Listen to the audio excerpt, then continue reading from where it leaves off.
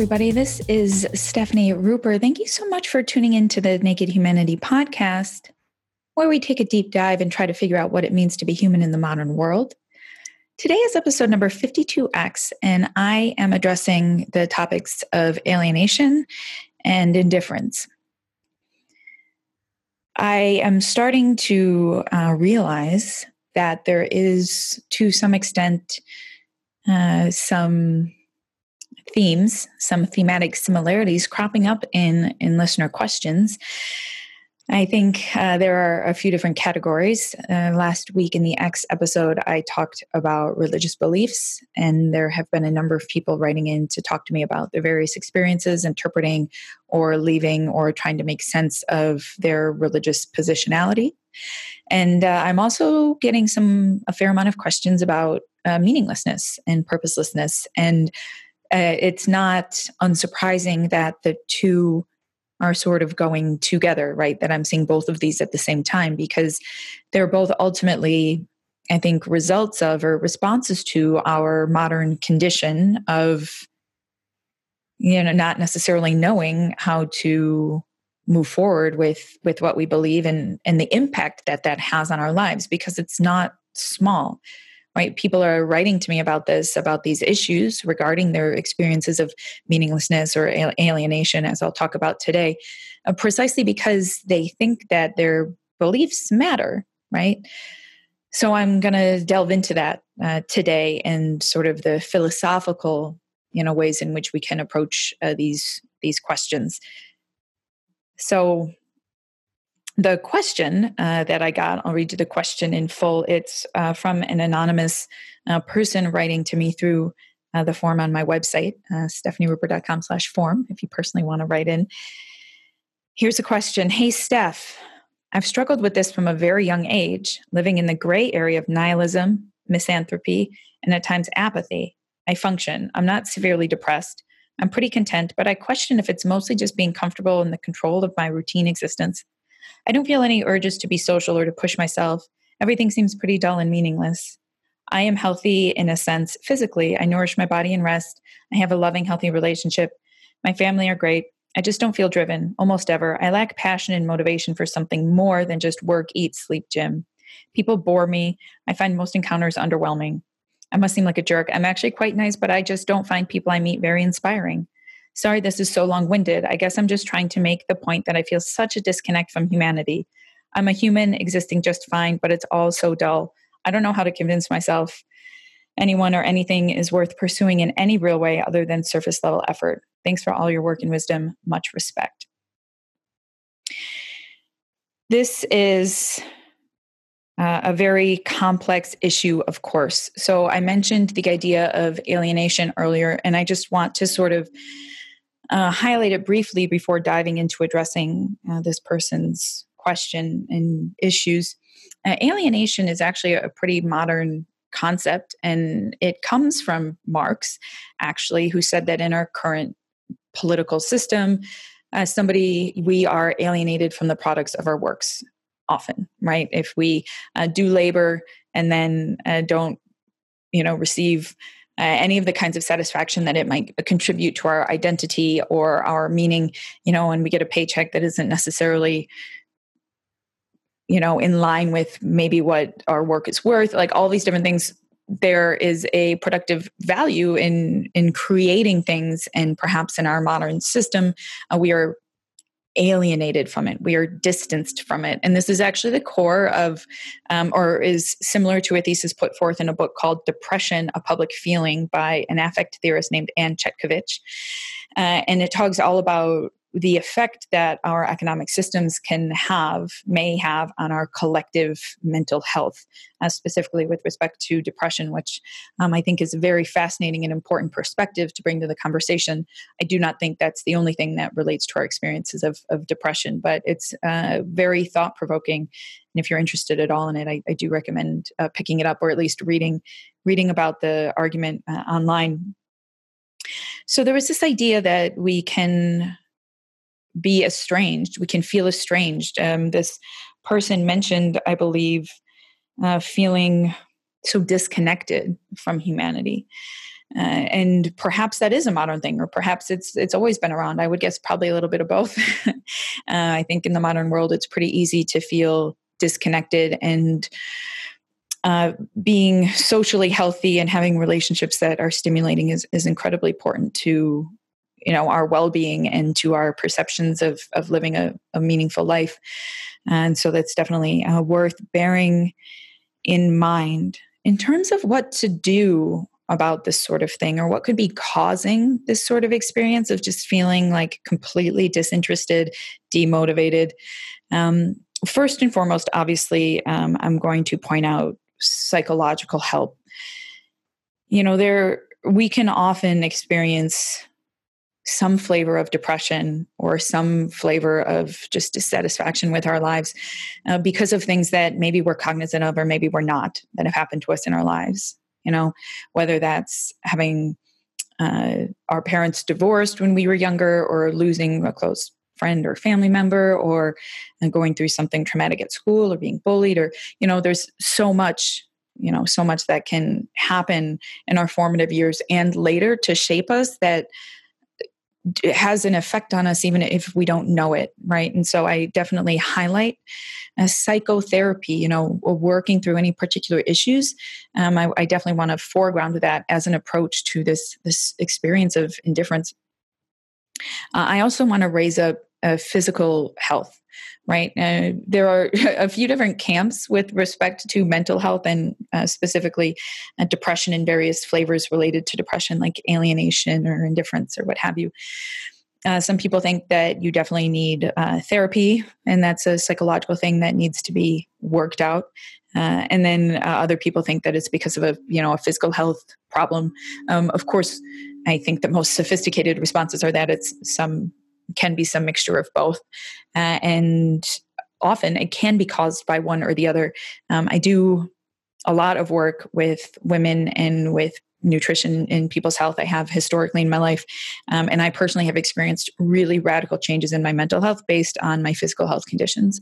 And so I would really recommend learning about that, learning about your body, working on, there's just such a huge connection between your inflammation levels. Like inflammation in your brain is just so toxic to the production of healthy and happy neurotransmitters. It's so toxic to feeling good.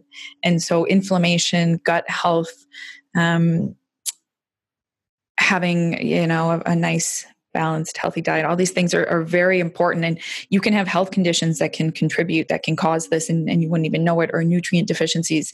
And obviously it can take a ton of work to work through these things, but they have to be elevated as a part, highlighted in our conversation when we want to address feeling low, which is definitely threaded throughout this question and threaded through a lot of people's messages to me about their experiences of meaninglessness and distance. And so those are two main important things that are often talked about in our society, your psychological and your physical health.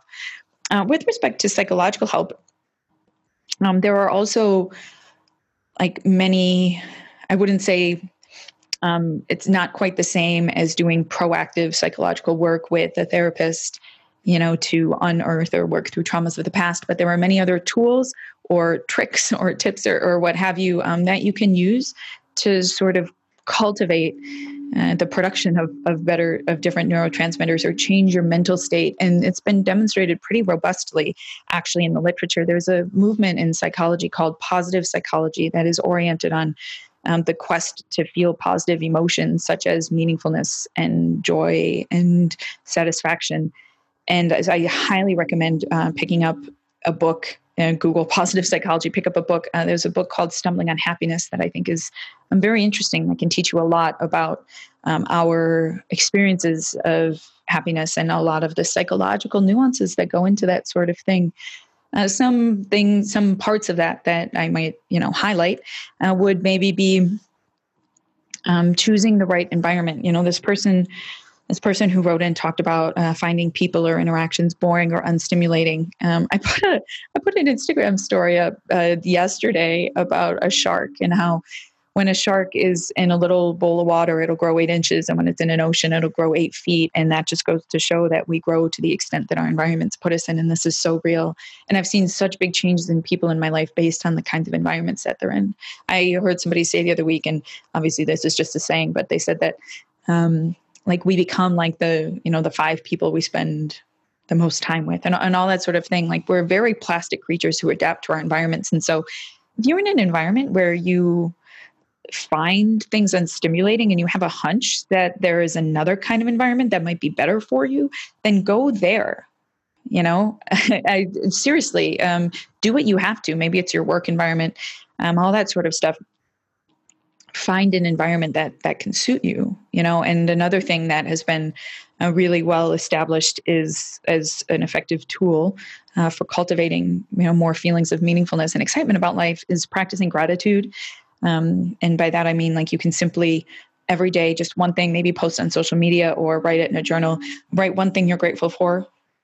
And that can build up over time, and it can cultivate an attitude of looking at life and seeing gratefulness in glasses half full and as opposed to glasses half empty. And that can be really, really important for these kinds of experiences as well. And finally, within this little tool set area of psychology that I'm talking about, is mindfulness practices. Now, I personally have a really hard time understanding what all of this means. And I that's a story for another time. But I think generally speaking, the mindfulness practices help people sort of be centered in their body and in their existence. Maybe you do like a sun salutation every morning and then write in a journal something you're grateful for. And that can maybe establish a routine that helps wire you. It helps sort of rewire your neurons, which are constantly rewiring themselves, right? You want to like sort of grow them or put them into like streams or tributaries that are healthy, and you can do this with daily practices as simple as spending 10 minutes in the morning meditating or doing a sun salutation and then writing in a journal. So there are like tons of things like that you can do. And of course there is finally the philosophical embeddedness, the beliefs, the meaning, the lack of purpose. I think, now I know this isn't necessarily true for everybody because there are so many people in the world who at least seem to be content to just go throughout life and watch movies and, order delivery and whatever, they seem perfectly content and perhaps, if they are fine, if you're a good person, fine, do that. If you're trying to be a good person anyway, go do that. But I think for many people, there may be a deep psychological need for something to like hook your life on. I personally, I can live without a hook, but I do so much better when I have a hook. And I've talked about this at various times throughout the podcast. I've mentioned it in so many X episodes, all of this stuff about our world and how hard it is to make sense of things. And we live in this soup and we need to there's so much pressure on us as individuals to find answers. And while that's very hard that is the case, unfortunately, it is ineluctable that is the case. We have to cope with that reality. We have to understand that meaning, we have needs. Human animals have needs for meaning and purpose. And again, some people are content to just go through life and that's fine. But I do think that there is something in us that craves meaning and purpose and explanation and like sort of solace that is external to us, that we can sort of, again, hook our life on, that we can make sense of our experiences within, that we can interpret in a positive light, that we can say, yes, what I'm doing matters.